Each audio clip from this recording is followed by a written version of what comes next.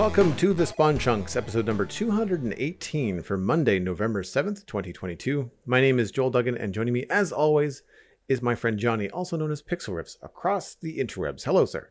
Hello, and we have been chatting across the interwebs today. We've been talking about games that we wish we could play, but we don't quite have the time for, and other things like TV releases that are on our radar. We usually do a bit of the pre-show chat dedicated to other media than Minecraft, because, oh boy, we got a lot of talking about Minecraft to do. So if you want to listen to any of that, if you're interested in getting a broader look at what Joel and I do in our spare time and whatnot, you can get in on the extended conversation by becoming a patron at patreon.com/thespawnchunks. That gets you access to the extended version of the podcast, which we call The Render Distance. It is the first episode of November.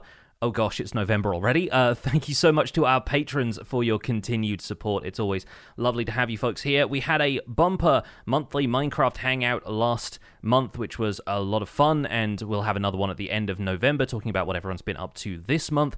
We've also got things like our Chunk Mail Dispenser episode, which was effectively funded by our patrons, and we'll probably have a quarterly hangout coming up towards the end of the year where we go through the facts and figures of the podcast. If you sign up to the Patreon, you've got all that and more to look forward to. So what have you been up to this past week in Minecraft? This past week has been a busy one, and not just because Empire's SMP is hosting a bunch of the Hermits now, although they are helping a great deal with the feeling of busyness. I think it's kind of cool with our server population having suddenly doubled, that if I want to get online and do something, I say, hey, does anyone want to help me with this? And there's usually somebody around who will say yes. Whereas with Empires before, because we have a cast of 13, and, you know, I'm one of them, so I guess there are 12 other people that I could collaborate with, it still feels like every so often it has its quiet periods, right? Whereas now, the Hermits are here and it's go, go, go all the time. So the other day, I asked in chat if anybody wanted to raid an ancient city, and Jevin turned up at my base within about half an hour. So that'll be coming out in a video later this week. We took very different approaches to raiding an ancient city. I went the slow and steady way with bridging around everywhere with wool, and Jevin must have spawned in about 5 or 6 wardens at one point. So he was just like sprinting through trying to get stuff. But as a result of that, I now have a recovery compass, which I can do a lot of fun stuff with, especially on a server where I don't really care that much if I die in various places. So the compass can basically, you know, it can be a MacGuffin that points me to whatever I want it to, which is kind of fun. On the more technical side, I've completed my copper aging machine, and I'm now working on that so it fits with the catacombs style of my base. And now I've run out of copper to age in it because the process of that has been happening whilst I've been building the machine. And we used some of that on the Empire's SMP segment of Love Tropics, where we raised money for Project Seagrass. This was the 2-day event that happened over the course of this weekend, hosted by the Love Tropics team, who are mostly the people who are behind the Tropicraft mod, and Corey from the Mojang team is obviously one of those people. So we worked with Love Tropics last year, where we built an empire of the viewers called Mangrovia, where people who donated got like huts and custom trees and stuff built for them in the jungle on Empire's SMP Season 1. This time we went to an ocean biome because Project Seagrass is obviously like a waterborne plant life conservation effort, and we cleared out an ocean biome, started on a shipwreck, and built an ocean ruin all the way around the outside with coral plants growing up everywhere. I say coral plants, they're animals technically, but, you know, coral formations and stuff all around it. And we had a fantastic time. There were about 7 or 8 of us, I think, involved in the end. And the result is pretty spectacular. We basically built an empire within 2 hours. So I'm immensely proud of what we got done. That's fantastic. And such a good cause, too, right? Like, it's always good to see, you know, the Minecraft community rally behind conservation.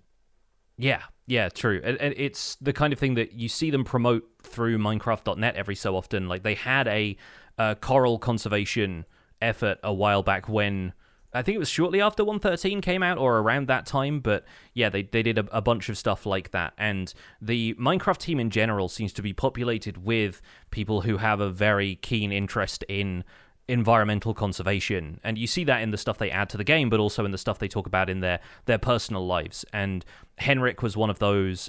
Corey is one of those. Like, there's a bunch of them who will always go the extra mile when it comes to charity efforts like this. So we were very happy to be part of it. And yeah, there were a couple of really funny moments on the stream. Like Catherine went away at one point and came back with a nitwit who we managed to sink on a magma bubble column, but he was still on top of a boat, which meant he survived. And so he's now just down there at the bottom of the ocean in the bubble column. So he has permanent access to oxygen, but we decided that he's just like the ruler of this Atlantis that we've built down there, which is kind of hilarious. We ended up naming him Gil, and it was a great time. Like we had so many like fun little in-jokes, and we ended up raising about $8,000 towards Love Tropics' overall total of about $25,000. So super happy with what we were able to achieve as a community. Very, very cool.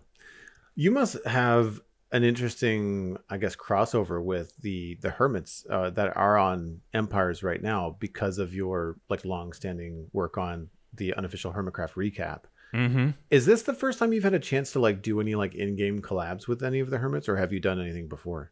Well, we've done Clash of the Creators before, so we've done like little 2-hour events and things like that. A while back, I contributed some voiceover to, I think, Hermitcraft Season 6, but in terms of more long-term survival stuff, this is the first time I've really been on a server with them, with the exception of Gemini Tay and Pearlescent Moon having joined both Empires and Hermitcraft at the same time. Yeah.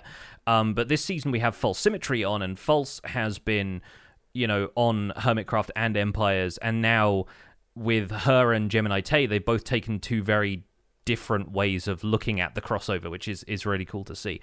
But this is my first time, getting sort of extended playtime with a lot of the hermits, and it's been a lot of fun getting to know them better, getting to know their play styles, and collaborating on projects. It's a really, really fun time.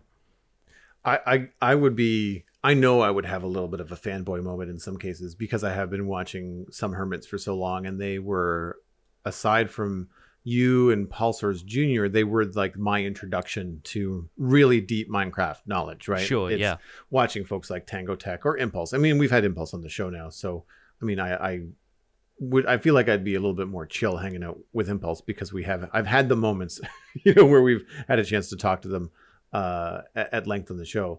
But there's a number of people I think that I would be like, oh wow, okay, this is really cool. Or the fact that it's not podcasting, which is a separate thing, whereas in Minecraft it's very much like, okay, this is the thing that the hermits are known for, and now I'm in the thing with them. And it was just like sitting across the Minecraft field from Tango or Scar or somebody, and just like interacting, and like, especially behind the scenes, that would be the thing that I would find would be the most interesting, because we've all seen Minecraft creators in the content that they put out, whether they're on stream doing it live or whether they're, presenting an edited video later. There's a style, there's a presentation, there's a bit of humor that goes into this kind of stuff.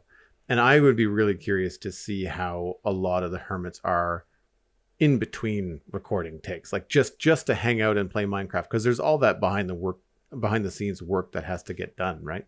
Yeah, and it's fun. I consider myself in a very privileged position at this point, getting to play with some of the people whose videos I've watched for a really long time, and like to be considered a peer by a lot of the people who I came into my Minecraft kind of career, I guess, watching some of these folks. Like it's really cool to have Impulse turn up to my copper aging factory and be like, hey, wow, I hadn't thought of this as an idea, this is pretty cool. And I'm like, you invented item filters, like, we have spoken to him on the show before, so we have more of a rapport than with some of the other hermits maybe. But even so, it's really cool to sit around with these people who've been household names in Minecraft for a really long time and consider yourself like one of their peers at this point. It's a privilege to be in the position I'm in right now.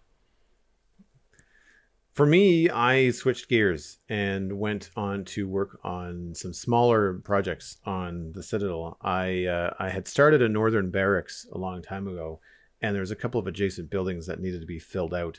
So I took the time to, like, I didn't even have to really choose a design style. Like, the building was attached to an existing finished build. So you're taking the pallet and the blocks and the build style and just kind of like pulling it along. And so I added a mess hall to the northern barracks in West Hill, and it was a simple build. Like there's a couple tables and chairs inside, a fish head, and I used some quartz or netherrack to have be like fish guts, like bones and stuff in it, and put that on the tables, and just little things like that, adding a little stove. And there's a fun little secret passageway that goes under the road for no reason other than just like I kind of stumbled upon it and just did it. And so there's a secret entrance, in and out of the mess hall for fun. And then I added a storage shed behind it. And all it is just like there's too much of a gap between the mess hall and the curtain wall of the town.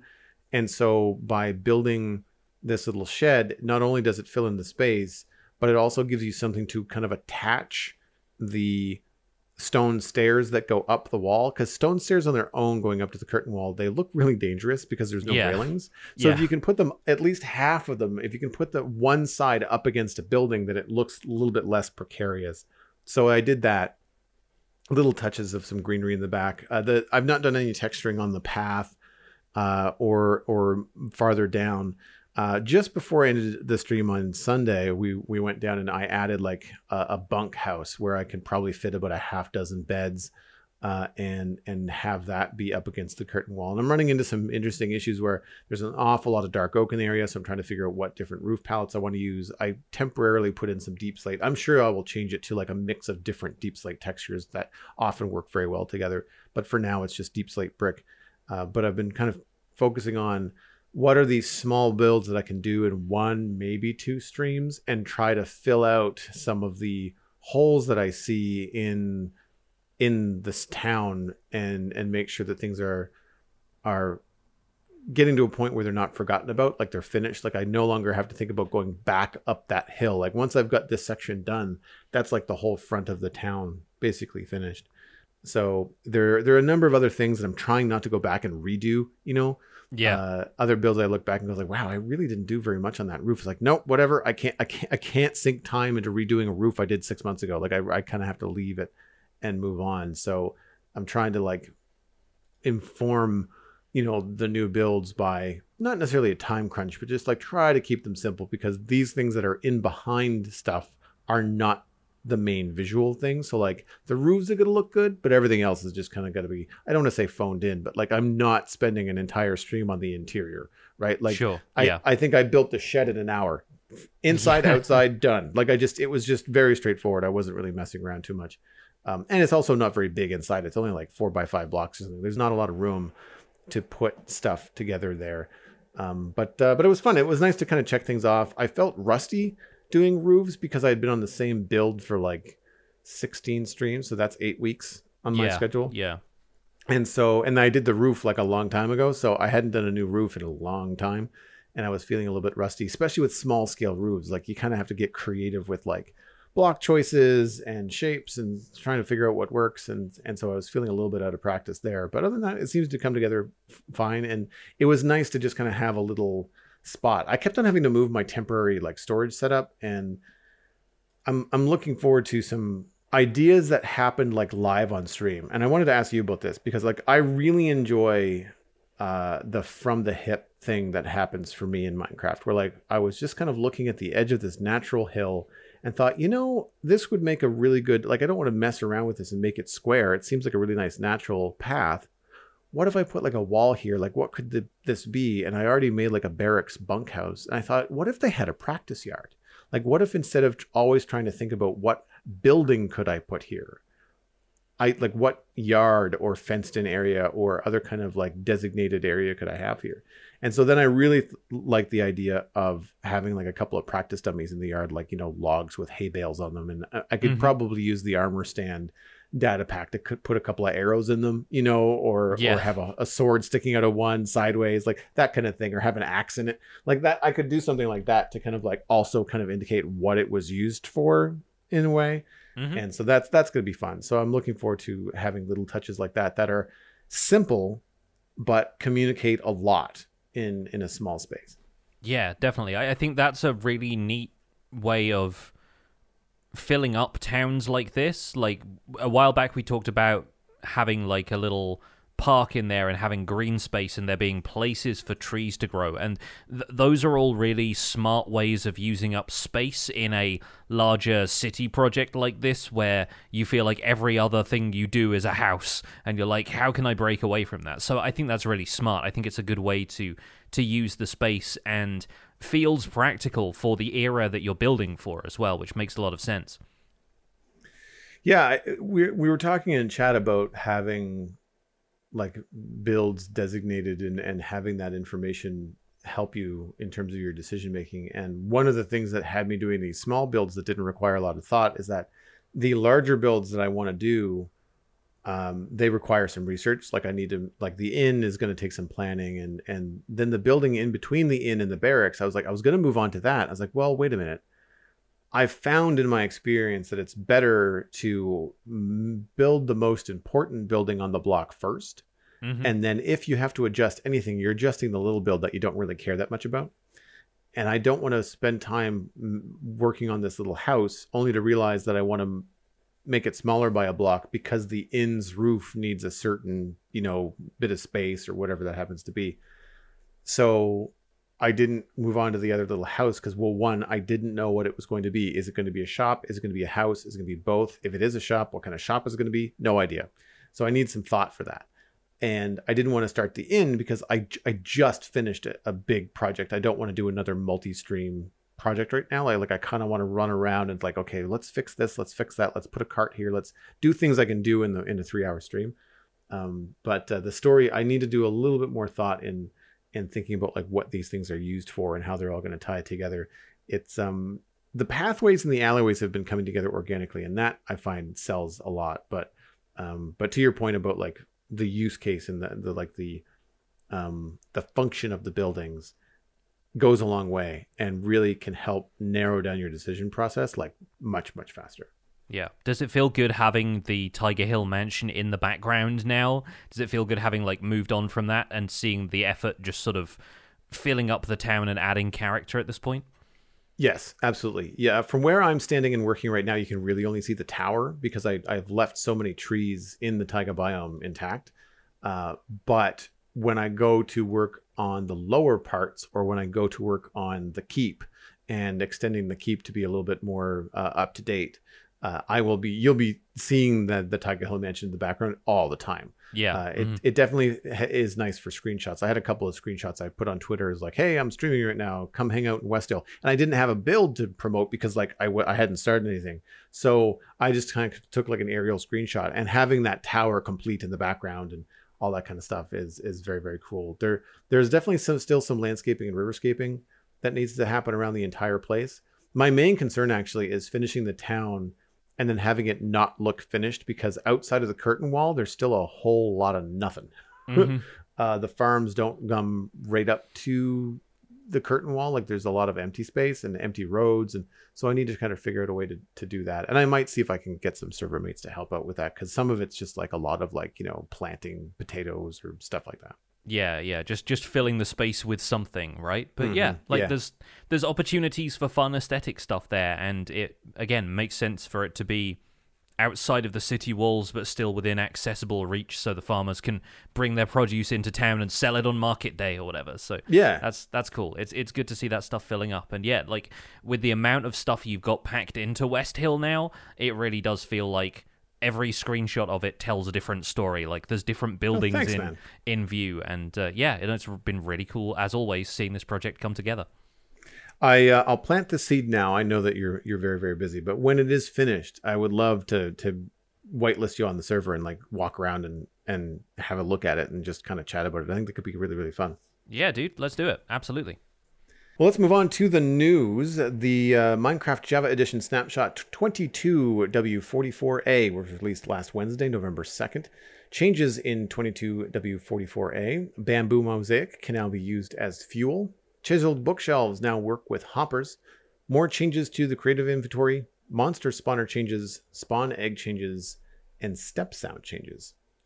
Under the creative inventory changes, hopefully a final round of changes have been made to the creative tab orderings to address feedback. Operator-only blocks and items can now be found in the Redstone Blocks tab if you have the required permissions. Functional blocks like tinted glass and bee's nest have been added. Respawn anchor has been moved before beds. Reordered pressure plates by functionality. The end portal frame and infested blocks have been moved to this tab from the natural blocks tab.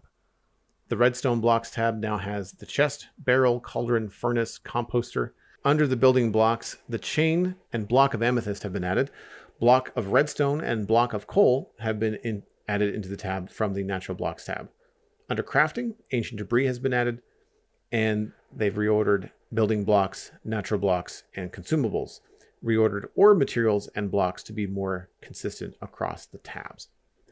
Monster spawners, previously spawners, have been renamed to match bedrock, and they've removed the purple text color. Monster spawners no longer have a default mob spawn type when they are placed by the player. Previously, it was a pig. Spawners will not emit fire particles when a mob spawn type has not been defined. Pick block now works with monster spawners, and the mob type is now displayed in the hover description of a spawner item stack. If a mob type has not been defined yet, the hover description will describe how to see it. Spawn eggs added a new spawn egg item: Ender Dragon, Iron Golem, Snow Golem, and Wither mobs to the creative mode. Ender Dragon and Wither spawn eggs will only be available through commands to prevent accidental destruction of player builds. The polar bear spawn egg colors have been changed to distinguish it from the ghast spawn egg.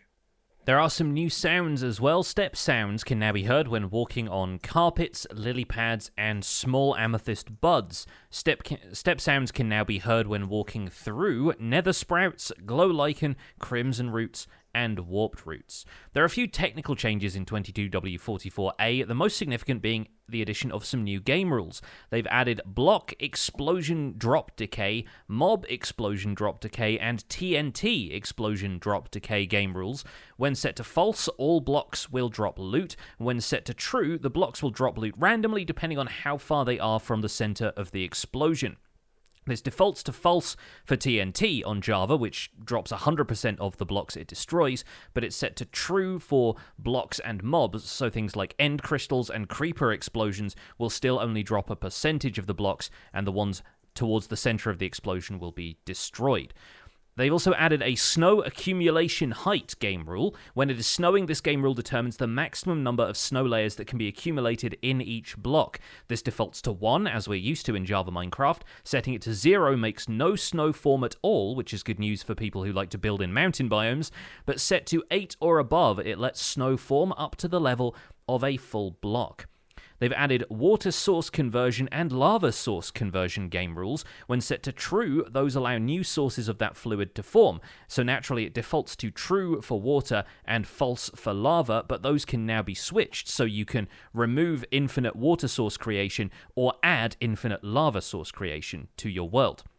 They've also added a global sound events game rule, which controls whether certain gameplay moments are heard by all players, regardless of location. This defaults to true, and I expect what they're talking about there is the sound effects that occur when you summon the Wither or kill the Ender Dragon.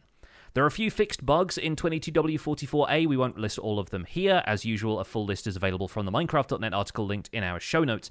But there are a couple of older ones, like sprinting not being cancelled when dismounting rideable entities while sprinting, so you can now no longer take off from a sprinting start once getting off a horse.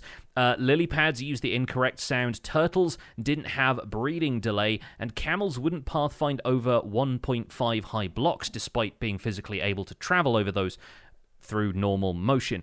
There are a few more bug fixes in there for chat reporting, some inconsistent ordering in the creative inventory, etc. Some of that is covered by the rest of the changelog, but once again, all of it can be found at the article at minecraft.net. So I feel that you and I are on the same page about the game rules being the highlights of this particular snapshot. So we've decided that we'll be discussing those in greater detail later on in the show in our main discussion. To me, the next best thing out of this snapshot is the chiseled bookshelves. And I think they're going in the right direction. And we do have an email about that coming up next. The creative inventory tweaks, to me, they make sense. Like, I'm not a big creative inventory person, but anytime a block is in more than one of the organizational tabs, I think that's great. Like, that's what a cool thing to have. Like, you'll have all the profession blocks in one area, but some of those profession blocks are also part of like redstone, right? Mm-hmm. So you're going to have them in two places at once. And I think it makes an awful lot of sense. I did pick up something that they didn't mention in the notes. I'm pretty sure this was from an Exumavoid video where he covers the snapshots, and you can pick block monster spawners. And I believe if you shift pick block, then it also copies the data of the assigned mob to the spawner. Yeah. So if you were placing multiple zombie spawners, and rather than having to place a spawner and then assign the zombie, you could pick block a zombie spawner and continue to place that particular type, which I thought was really cool.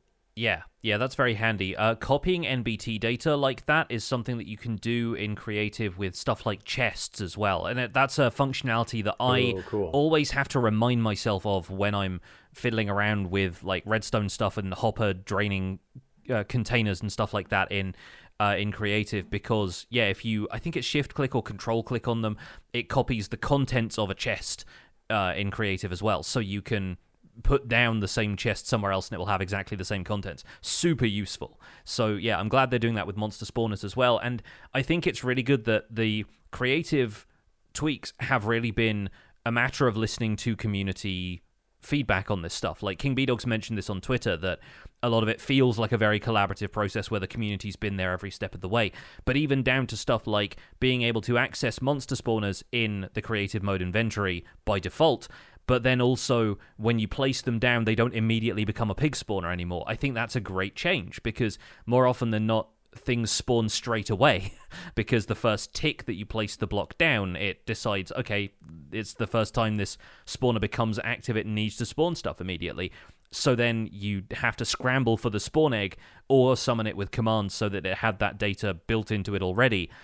Otherwise, you just end up with a bunch of pigs on your map that you didn't want. So I think that's a really good change. And there's a lot of the stuff that they've done to creative mode, which while I haven't played around with it too much yet, does make a lot of sense to me in theory. I'm looking forward to using it a bit more in practice and figuring out that stuff. But definitely a highlight of this week. I definitely agree that the standout is the game rules. And I'll save my thoughts for our main discussion if we're going to handle it that way. Chiseled bookshelves working with hoppers is really cool. I think that's one of the other things I thought, regardless of what else they do with these, if you can load or unload them from hoppers, then they're going to make more automation possible. Like, with that change, it is now possible to filter books for like a unstackable item storage, for example, because you can drain all of the enchanted books guaranteed through a chiseled bookshelf, in the same way that if you want to remove bows from a chest of skeleton loot drops, then you can put those through a furnace, and the furnace will detect that because they're used as fuel, it can pull those in and out.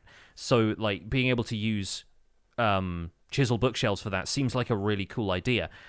I still think that the last interaction mechanic doesn't work unless the interaction can be more specific, and that's what our correspondent has emailed in. So yeah, trying not to cannibalize that discussion too much, but they still need some work, but it's definitely a step in the right direction.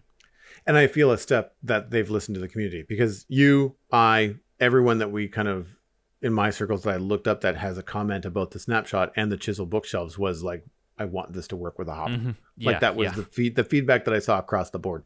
And that's good. Like, it's good that they just said, they didn't change too much else at this time, but I feel like that's, again, a step in the right direction. To touch on the bows with furnaces, how do you get the bow out of the furnace? Because when you have a hopper under a furnace, does it not pull out the smelted item, not the fuel?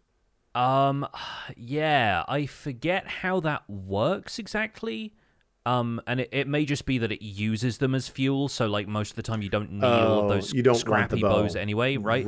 So it just burns them and allows it to. I think some people, the smart folks who put these things together, have any of the armor pieces, like golden chain armor, go into the top of the furnace, and then the bows go into the side of the furnace, and then you get like the nuggets of golden iron out. Right, and that's just a really easy way of reusing those, and then you filter the bones and the arrows into something else. It's something I've always done that manually because I move on from using skeleton spawners after early game, but I think it's a neat way of handling that for sure.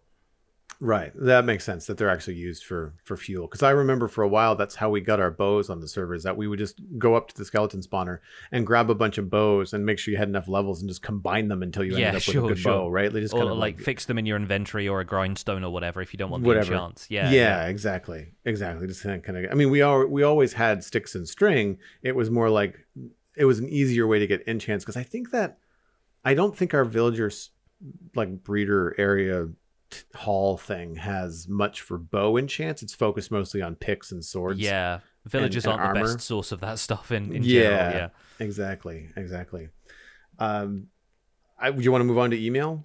Yes, we might as well, since it's so closely tied in with what we were talking about with the chiseled bookshelves. So here's our email of the day. If you'd like to email the show, by the way, the email address is spawnchunkmail@gmail.com. We'd love to hear people's thoughts about what's been happening in the snapshots. If you're a creative player, how are you feeling about the creative inventory changes?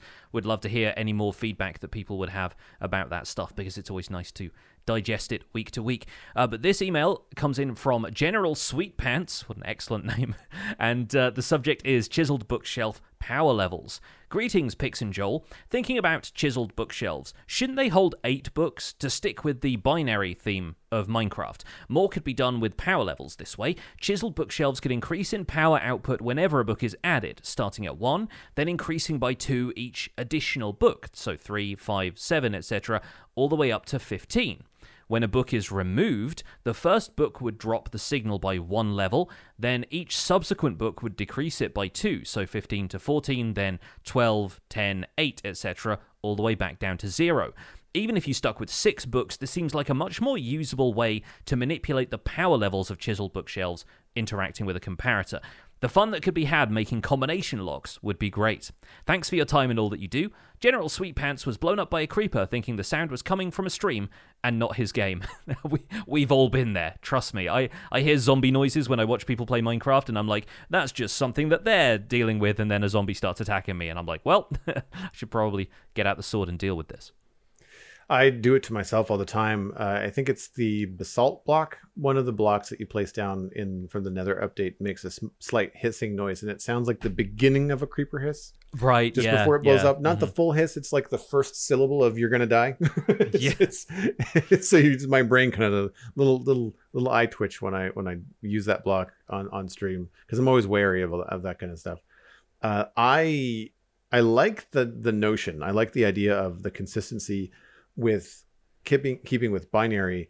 I've always found it confusing in that 8 and 16 are what keeps with binary, but because 0 is considered one of those levels, light level doesn't go from 1 to 16, it goes from 1 to 15, because technically 0 is the 16th. Yeah, there are 16 possible values, right? Yeah, exactly. And it's the same thing with this, is that you wouldn't go up to 8, you'd go up to 7. Right, if you're going into 8s, or you go up to 15, which is the 16th value. I would imagine that the decision to have 6 books in a chiseled bookshelf is texture based. It's probably clearer how many books are in the bookshelf, as well as each individual book looks more distinct and cooler because you have more pixels to make a beefier looking kind of chunky book. Yeah, they get to look more diverse at that point. Yeah, and I prefer the chunkier looking books that look like they have leather binding and stuff on them to the OG bookshelves that we have that are they're 2 pixels wide. So they're just kind of like little red and blue sausages in the bookshelf, I do like the detail that they get in the chiseled bookshelf more. I do feel like they probably could, with a little sacrifice of detail, get 8 books without losing too much clarity, especially if they varied the heights of the books. Like if you had a shorter book versus a tall book, then that might be an easier way to see the 8 levels. But then if you've got 8 books in a bookshelf, you've got 9, output levels, unless you're doing as General Sweetpants suggested, which is to have them go up by 2. But I don't know that starting at 1 and then going by 2 is all that intuitive. Like when I was reading emails, like it makes sense, but like if I put a book in the chisel bookshelf, I still feel that it would be better for it to operate with a comparator in the same way that other volume blocks do. It's a percentage of the overall volume equals a redstone output. And now that means that you're not going to go up 1, 2, 3, 4, 5, 6. It means that you're going to go up like 1, 3, 7, 9. Like I don't know what the way it's going to break down is, but chests are not intuitive. Like when you put items into a chest and try to get a comparator output, like you've got to start piling stuff in before you get to different levels, right? You either have to do the math, look it up on the internet, or just know from experience how to get the correct output. And I always found that confusing, because then when you go to a different container, like a hopper that only has 5 slots, then your output levels are different because it's a different percentage. So I didn't find that straightforward. So whatever they do with chiseled bookshelves, I feel like they have to keep it as straightforward as possible, because otherwise I feel like you're forcing your player base to like go out and seek it out on the internet in a different place outside the game. And I don't know if that's the best experience. Yeah, I think a lot of Redstone stuff you can count on players to work things out with a bit of trial and error, because that's more often than not what you have to do with Redstone contraptions anyway. So even if the mechanic isn't that intuitive, I'm mostly willing to give it a free pass if it's unique and if it makes sense. And my biggest problem with the existing chisel bookshelf mechanic is that it doesn't make sense for the signal to remain the same if you've just put a book in and then taken it out again, because that feels like the block has undergone some sort of change, but to the game it's just measuring that you interacted with that slot most recently. So that's the problem I have with it, is that capacity makes sense, but it makes the chiseled bookshelf kind of boring because it's acting the same way any other container does, and so it doesn't really, like, the fact that it has redstone functionality is kind of moot. You don't expect that many people to be using it that way.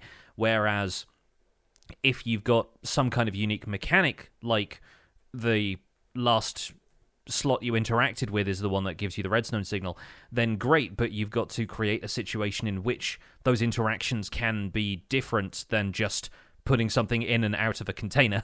and that's the problem with it right now. So General Sweetpants' idea, while at first I thought it's kind of an odd way of doing it, I like it purely because it allows the signal to change with every interaction, but it isn't solely based on capacity, so it would be a unique way of having that block actually affect other things.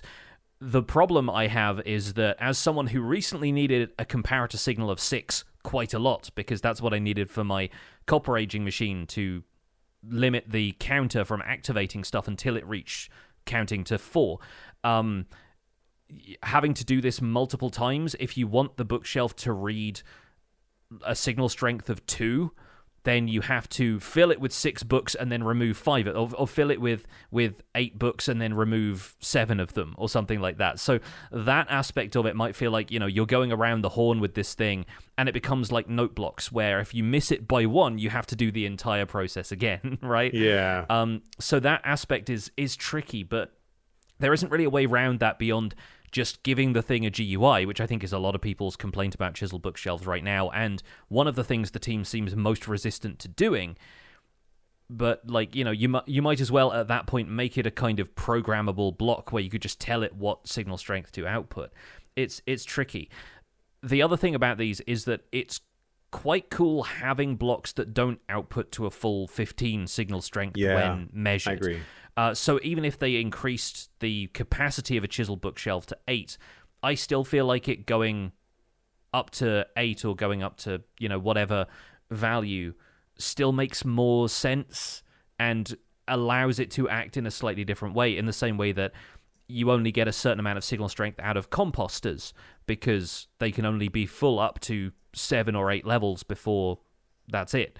And so the chiseled bookshelf needs to be unique amongst those other options, because otherwise people aren't going to find those fun niche uses for it.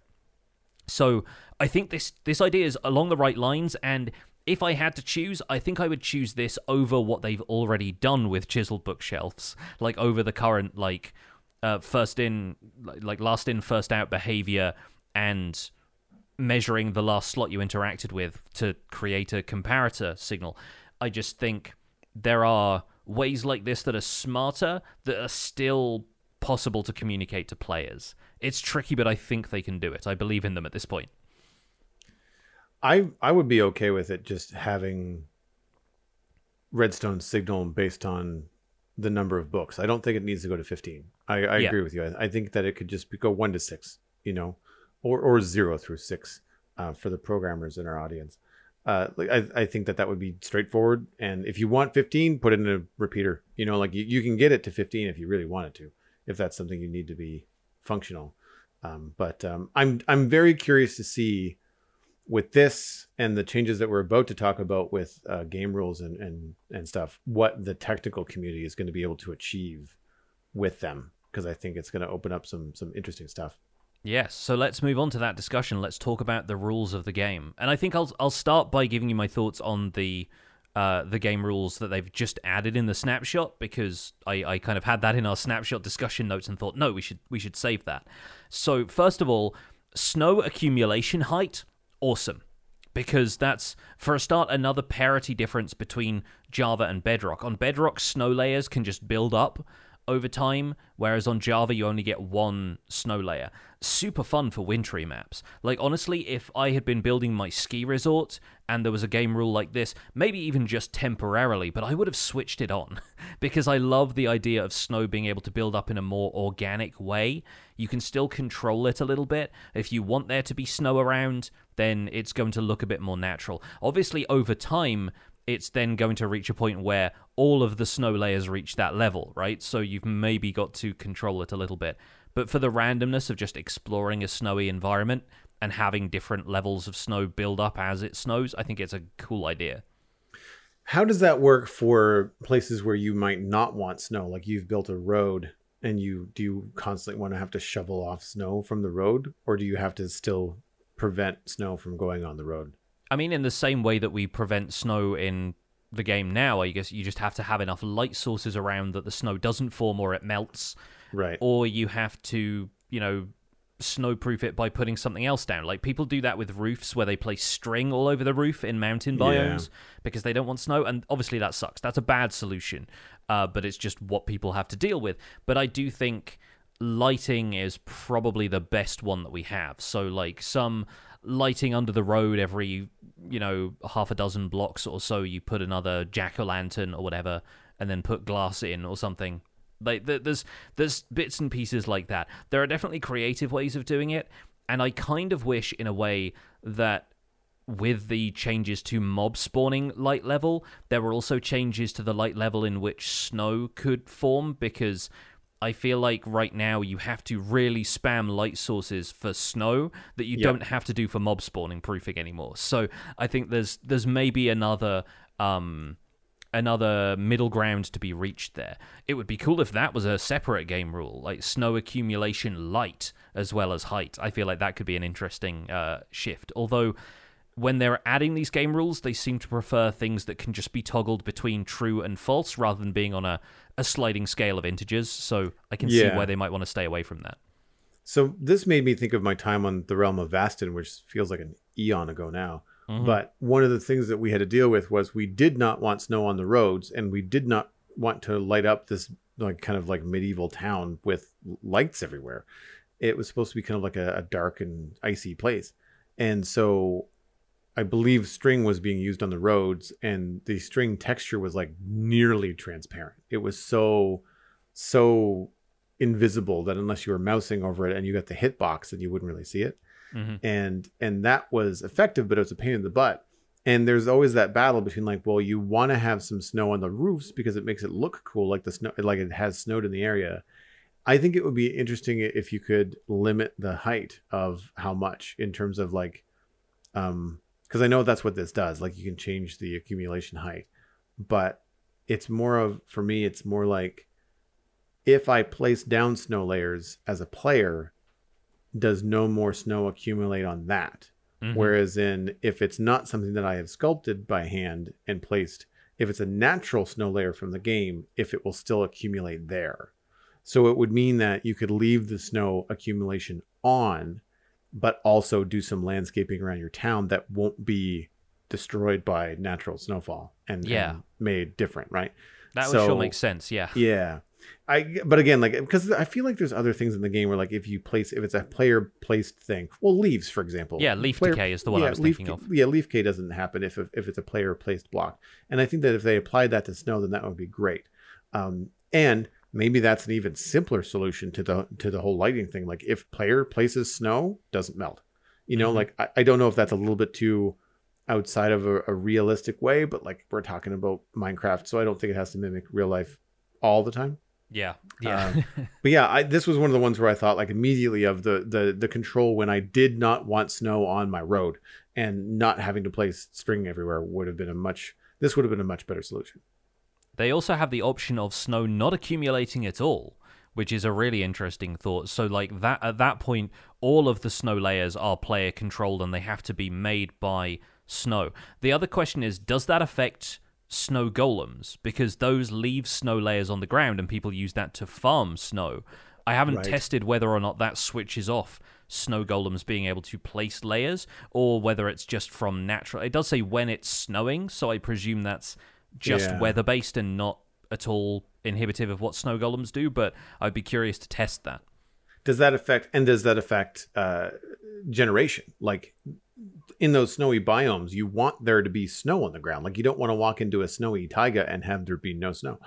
Yeah, I mean, you still get snow blocks here and there, but obviously not in areas where it's just snow layers on the ground with dirt underneath. So yeah, that's an interesting thought.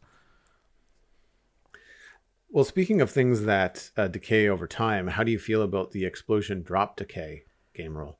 This is probably the most interesting one for me. I think water and lava source conversion is another one that we'll get on to talk about, because that has some interesting implications. But I love the idea of playing on a server where creeper explosions don't destroy all of the blocks, or at least half of the blocks in some cases, because the problem is always, it's left this giant hole in the ground. And it's not like, it's destroyed some precious resources most of the time, because most of the time I don't have creepers exploding around any of my really important stuff. But it's when you don't have enough dirt on you to patch up this giant creeper hole, so then you got to go and get more dirt. And that feels like more of an inconvenience than it does a real gameplay problem that's like part of the puzzle and feels satisfying to solve. It's just a roll your eyes and patch it up kind of moment. So I like the idea of altering creeper explosions to drop 100% of the blocks the same way TNT does. Also opens up opportunities for you to use creepers in fun ways when it comes to farming, as we now do with TNT on Java Edition. And in terms of pranking, like, it's something where the creeper, as long as you're not putting multiple creeper explosions in at the same time, where the second creeper explosion would then destroy the floating blocks on the ground. But if you were just kind of like timing it right so that these creepers were coming in and causing a problem, but you weren't really removing valuable resources from someone's base, it would all depend on the friendly, kind of relationships you have on the server. But if that's the kind of situation, like if someone had like netherite in their build and a creeper came along, like, that wouldn't be fun if that netherite was destroyed, right? We've had this discussion on the Citadel where one or two of the members wanted creepers to just not destroy anything, in the same way that we had Endermen not pick up any blocks and not do any griefing. And there's a data pack, like, you can easily do it without too much trouble. But the general consensus is like, well, if we don't want any kind of hassle, then, like, why not just play in creative? Like, I kind of want there to be some sort of threat with creepers, and we decided to keep them as is.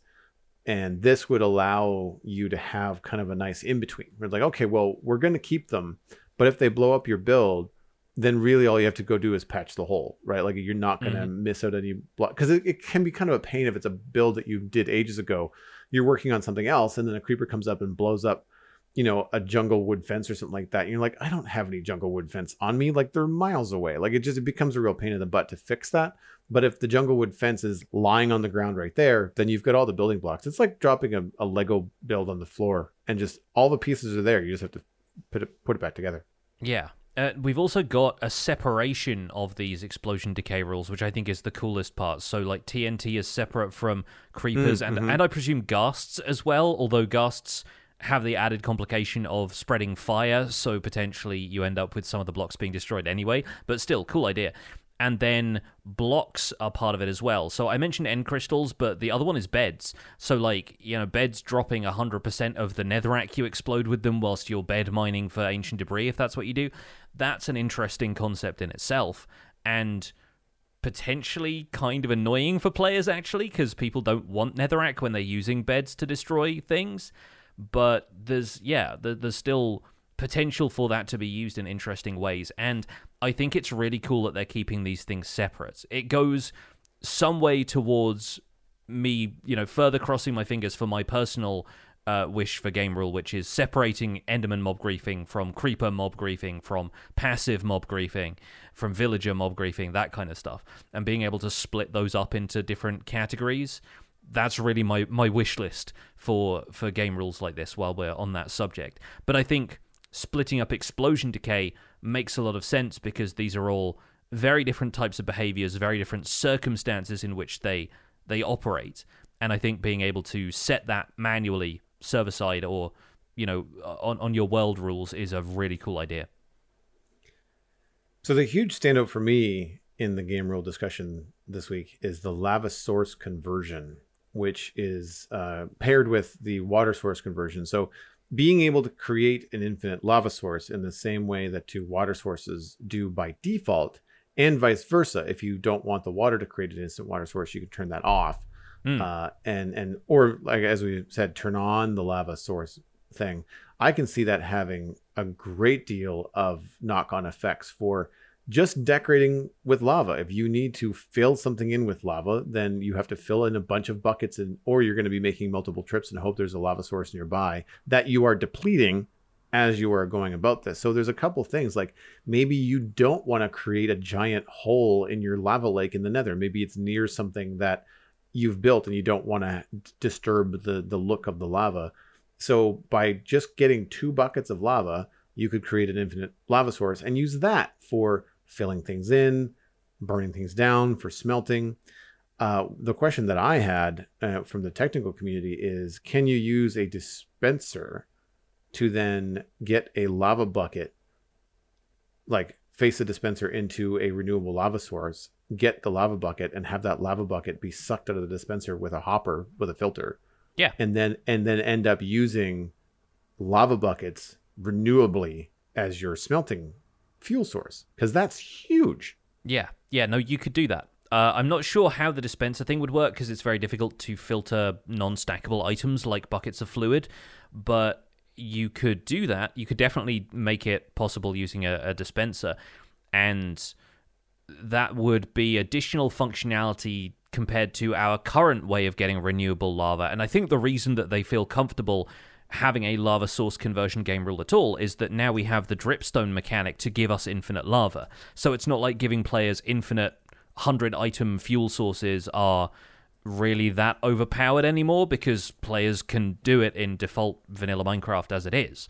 But yeah, I think the main thing about lava source conversion is filling up large areas for thematic builds is now way easier without having to use like a fill command or something like that, which you could do if you're playing in creative, isn't an option in survival. But even in creative, you'd probably resort to other tools like MC Edit, World Edit, or something like that to fill up an area with lava, simply because the area can have a more complex shape, and a fill command is typically like a cuboid kind of shape.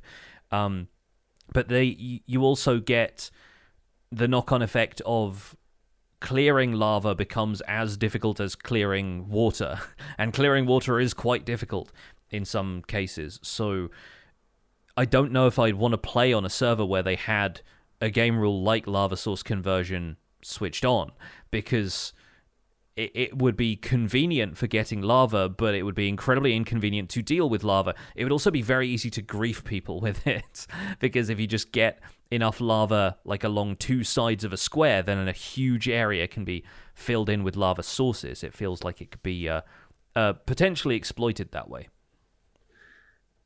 For me, the idea of turning it on is more appealing with decorating with it, because right now I find it's not very predictable.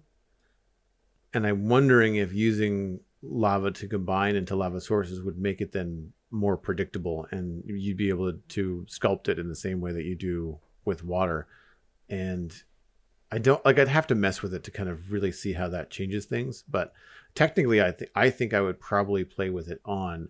But I'm on a server where we don't do a lot of lava clearing. I have done a fair amount of lava clearing, and in game now I did it the same way that I cleared water. I just used sand and dropped it in to fill it all in. I guess that wasn't something I needed to do, but I couldn't think of a different way to do it. Yeah, and it just means you don't have to worry about the lava then flowing back into the place that you're clearing out. It's like the other problem with it. Like when I was clearing the bastion to make my magma cube farm, there were definitely areas where lava sources would meet on two corners. And I would think, oh yeah, thank goodness that it doesn't end up reforming there, otherwise this entire thing would be flooded with lava again. Like, it feels like you have a bit more control over it for projects like that. So with the other game rules, I can see things like, wither spawning and ender dragon kills not echoing across the entire server. As you see that more in servers where there might be content creators that maybe are recording and they don't want the interrupt of if there's a bunch of dragon deaths happening, every 5 minutes, they don't want a big sound playing across the server. So I get that. It makes a lot of sense, especially where there's been a lot of adjustments in the game recently for sound, and things like the warden and how sound operates. I think controlling localized sound makes more sense in Minecraft, and I'm honestly surprised that wasn't a thing that they just changed. They gave it a toggle, which is cool, but it's one of those things where, like, I'd imagine the default position for this is going to be left. Like, I think people will, if it's not turned off by default, then off will be what most people do for it, regardless of what they do in Minecraft. Because I don't find that I want the jump scare of the wither, noise happening in my world when it happens. So yeah, cool that they're giving those controls, but I'm kind of surprised. And it actually brings up something that I've noticed about game rules, is that when some game rule toggles are introduced into the game and the majority of players play with the toggle in the off or non-default position, I feel it kind of says something about the mechanic. The example that I think of immediately is, like, I don't know very many players, or at least in my circles, I don't see very many players that play with fire tick on. Yeah. Because, like, we've mistakenly left it on after updating the Citadel, and Steven's treehouse burnt down. I felt terrible. And it created a good moment where him and his sons could log in with him. I gave them, whitelist permissions, and they helped him rebuild it. So it took a third of the time to get it back to normal. And it was a fun, bonding thing for him and his kids. So we kind of turned it into a positive, but I did not feel good telling him that I walked by his tree and it was gone, because it got hit by lightning. And so we play with it off. And I know most people, I feel, play with fire tick off. And it goes back to an example that I believe I heard from Mojang developers in the past, which is about destructive weather like tornadoes. It doesn't feel good to players. So players would likely just turn it off. So that's why they're not in the game in the first place. And it kind of makes me wonder, like, well, if fire tick is something that people always turn off, why is it in the game in the first place? Yeah, I think there's still some fun to be had with fire being able to spread. I mean, you look at those natural areas where it's like it's way easier to spot a lava pool from a distance if fire spread is on, because it's burned out some of the forest around it. And I find moments like that when I just, like, I look off into the distance and I see part of a forest burning. At least I know there is lava there, and that can be an interesting signal to players who are looking for lava in early game if you're trying to get enough lava to make a nether portal or whatever. I also think, with it being like a realism thing or like a familiarity thing, I think it's a fun way of allowing players to mess around with those mechanics. I think one of the other cool things when you're exploring the nether especially is where I like to have fire spread switched off, because it means that some of the fires that get started in the nether when you've got a ghast fireballing you or whatever eventually get put out without you having to spam click them. Like, the fire will eventually, like, burn down. With blazes and stuff especially. And obviously on Netherrack, then it'll burn forever, but on, Nether Fortresses or player-made builds or things like that, if some fire gets spread to that area, it's nice that it eventually burns out and goes away. Also prevents if you've got blazes in like a Wither Skeleton farm, for example, a Nether Fortress mob farm, if the blaze catches sight of you, shoots some fire around and leaves the fire there, if it never burns out, then that means that area is potentially lit up for a while and nothing would spawn there unless it spawns in higher light levels. So again, there's circumstances in which it's really useful to have the toggle for people who want to leave it on. In Survival Guide, I play with everything pretty much on the defaults. And now that we have campfires to use in fireplaces, we have lightning rods to prevent lightning striking builds that might be flammable, I think fire spread still feels like more people should give it a chance. Like I like people being able to build with just natural fire, with the flint and steel kind of fire, but I think there are enough alternatives now that players won't necessarily lament its absence. And there are still a lot of ways in which fire spread being on by default can be useful. On Empires, we have it switched off. But we have that and a one-player sleep game rule, and as far as game rules go, that's pretty much it. So I think there are some things that make sense for you to have a toggle for, just for a more global player preference, but I don't think fire spread in, like... people in the chat are suggesting, like, you know, burning down a mansion, lighting a candle. But that's another thing.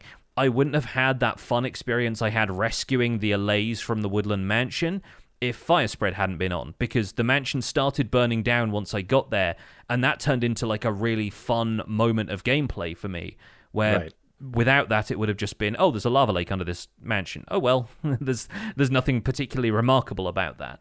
So I think there's still room for things like that in the game, you know? Yeah. I mean, I'm playing devil's advocate. I think more game toggles are better than less. Like, sure, absolutely. Give players more control.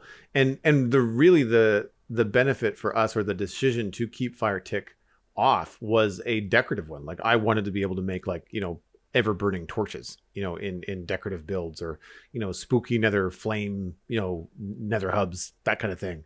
In order to have those things burn continuously and not have it be on netherrack, we wanted to have options for that kind of thing. So that's why we did it. We completely forgot about lightning, so when it happened, it was like, no, this should be off. And I realized that the setting didn't toggle over when we moved servers. From a creative point of view, I can see the toggles as well, because like when I start doing stuff in creative, if I'm taking screenshots specifically for me, for like the title cards for the Spawn Chunks episodes, when I do that creative world, I turn off Wandering Traders and I turn off Pillager Patrols. Yeah. Because I don't want them in my screenshot. And we have Pillager Patrols turned off on the Citadel in general, just because people just don't like engaging with them. Our bases, our build areas have expanded at the point where they just spawn all the time, and then they end up being a problem. And if you've got villagers around, then you've got, you know, Bad Omen, and it takes on this whole other thing. And so we just play with them off because we don't engage with them. Now we leave the Wandering Trader on because we have a data pack that's how we trade with the Wandering Trader for mini blocks. So that at least is an interesting mechanic. But until we had that data pack, we were having the discussion of turning them off, because they spawn so close to you and get in your face as you're trying to do things. Most of us doing those things on stream, that we just ended up killing the Wandering Trader, which is not really the intention of, you know, the game mechanic. So it may or may not still happen. So it's one of those things where, you know, we didn't want to turn it off, because I think even for a little while there, that was how we were potentially going to get 117 blocks, right? Because of the drip leaf and other things with the Wandering Trader, which I don't think we ever did. I don't think anyone ever got that trade. But there were reasons to have the Wandering Trader around, and that's why we didn't turn it off. But from a creative point of view, I can understand why a lot of these things would be turned off, you know, in terms of like, if you're playing creative, like if that's your game mode, or if you're just testing a build or doing certain things, having, you know, certain things spawn and not spawn. I think they even have a toggle for, like, you know, regular and passive mobs, right? Because if you don't want pigs spawning all over the roofs of your building or something like that. Right? It's all mob spawning, I think, though. So it toggles whether or not anything spawns, which I find really useful for like creative flat worlds and stuff. But besides that, I don't think there's necessarily individual toggles for hostile mobs aside from specific hostile mobs. And I'm honestly quite surprised that more people don't play with Phantoms and Pillager Patrols switched off. I mean, for all that we hate on phantoms, and like I use a slow falling potion once in a blue moon, it's really odd that turning them off isn't a given. And with pillager patrols, even less so. You can still pick up Bad Omen at an outpost, so why do we tolerate all these crossbowmen showing up in our backyards every other day? I think it really comes down to a combination of, in the Phantom's case, not wanting to miss out on unique items like Phantom Membrane. Yep. It's the problem that peaceful players have, where there are some things that they just don't have access to if they disable all hostile mob spawning. And I guess that's the toggle, right? That's the hostile mob spawning thing. Yeah. But then it's a combination of that, loyalty to the default game experience, and feeling like, you know, the peer pressure of, like, if you aren't playing with these game rules on the defaults, you're not playing real Minecraft. And then the very rare occasion where them appearing is convenient. Like Pillager Patrols, for example. Oh, I needed Bad Omen right about now, and a Pillager Patrol happens to have shown up. Great. Or, you know, you want something to take out some stress, so the Pillagers are a good cannon fodder or something. I don't know. I think that's part of the reason why you don't see people messing around with game rules like that more often. But I expect a lot of those really exist just so people can tailor their experience in a way that works for, like, families playing on servers with their kids, and they think that a phantom swooping out of the sky if their kid forgets to sleep every so often is too punishing for a younger player. And the same with the Warden game rule that was added in 1.19. You can disable the Warden spawning in the Deep Dark if you don't want it to, and that makes a lot of sense for players who are maybe younger and not so keen on the horror experience, potentially also players who want to raid an ancient city without being bothered by the Warden. But I still think that deviates so much from the intended experience of Minecraft, but the fact that they've given us the option still allows players to make the most of the game if that's not their cup of tea. A third bullet point there would be accessibility too. Like, if you don't have the motor skills to avoid the Warden, then it's really not a fun experience, right? Then you're just toast, and that's not fun. And so you can cater it to, you know, mobility issues or reactionary issues, that kind of thing. I feel like some toggles are like player wish list toggles. Like, I'm looking at our live chat, and having a toggle for mobs using portals would be nice. I think in some ways, like, there's just a matter of wrangling, you know, certain things. You know, for me, it was like, man, if I could have a toggle that would stick a villager's feet to the ground, then that would be handy. But like, then it's like, well, you're kind of pushing the game into, like, well, now you just want to be, you want to play God in survival. Well, like, that's what creative mode is for. So I can see kind of like the push back and forth. Of all the game rules that are in the game now, is there anything that stands out to you that you'd like to have added? I mean, I kind of went through my wish list earlier as just being able to separate out mob griefing. But mob griefing, yeah. There are some really interesting examples, I think, of game rules that I forget exist occasionally, and I think, why don't we think about these more? Like, the one really basic example is one called Do Immediate Respawn, which removes the menu screen from you dying. You don't get the score, you don't get the print of what kills you, although it probably shows up in in-game chat. You just bam, you wake up next to your bed, and that's like, it doesn't give you a moment to think about what you've just done. You just poof, and you go somewhere else. And those work really well for, like, minigame maps where you want an immediate respawn so people can get back into the action very quickly, but you don't see people using that in survival all that much. I think because the suddenness of some of those methods of death, if you don't get the screen saying you were blown up by a creeper, you barely have time to react to it. It just feels like kind of jarring. It's almost comforting to have a you died screen to let you know that you messed up. So that's one that, when I was looking through the wiki page about game rules, I was like, that's one that I always forget exists. Another one, thinking of things that have been changed in the past that now we almost accept as the default, even though they didn't used to be. Entity cramming has a game rule that allows you to specify the number of mobs that have to be in a single block before entity cramming will happen, and that defaults to 24. And I remember discussing when they implemented entity cramming, and everyone was so used to their mob farms just building up to absurd numbers, so you're killing, 120 skeletons with a single swing of a sword, And everyone thought, oh, we're just going to turn max entity cramming off. We're just going to set it to 0 so that we can still build everything up. Nobody does that anymore. It feels like we just prefer the default entity cramming values. And it may be because of things like gold farms, where you can stick a bunch of minecarts in one place and that gives you the zombie pigmen dying instantly, and it speeds up stuff like that. Or it may be that we all just decided, yeah, it was probably not a good thing to have 120 entities in one place at one time and all dealing with, like, collision physics and stuff. But everyone now seems to prefer the default entity cramming values. And I think that's a really interesting example of a change that everyone felt resistant to at the time, but we've adapted to almost instantly after that. Like, it really didn't take long for people to go, yeah, this is actually a pretty smart thing for them to do, and even exploit the mechanic to their advantage further down the line.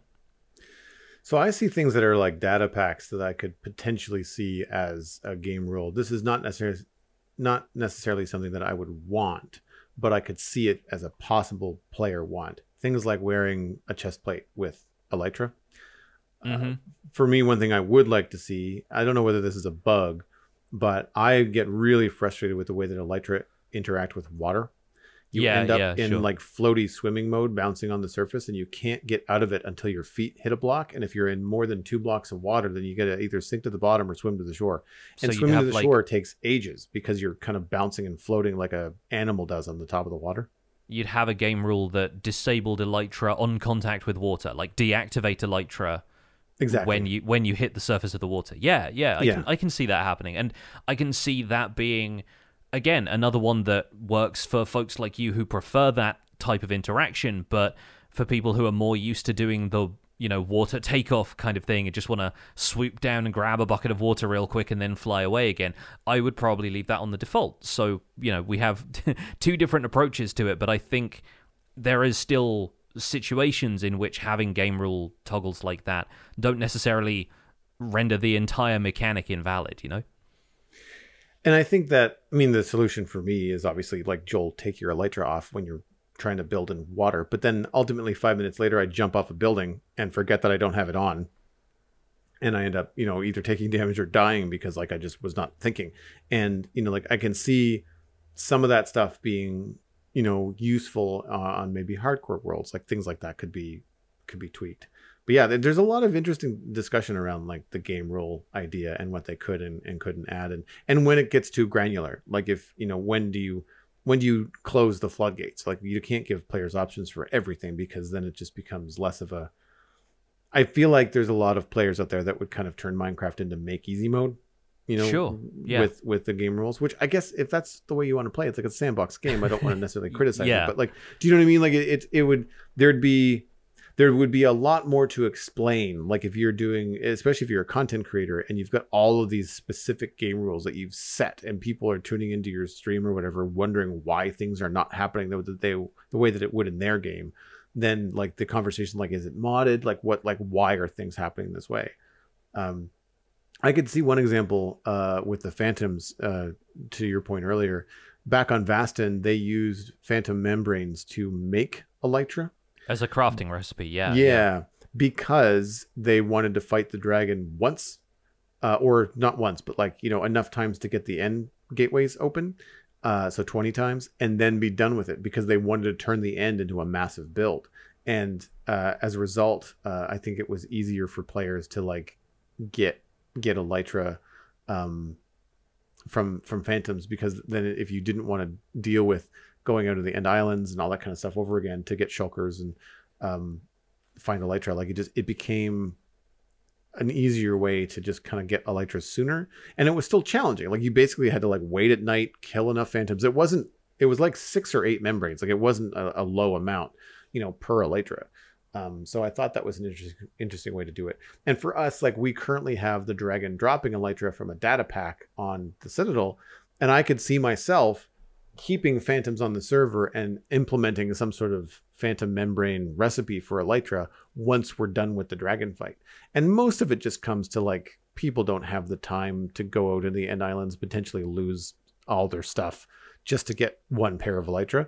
And because of everyone being a busy adult on the server, it's not fun, right?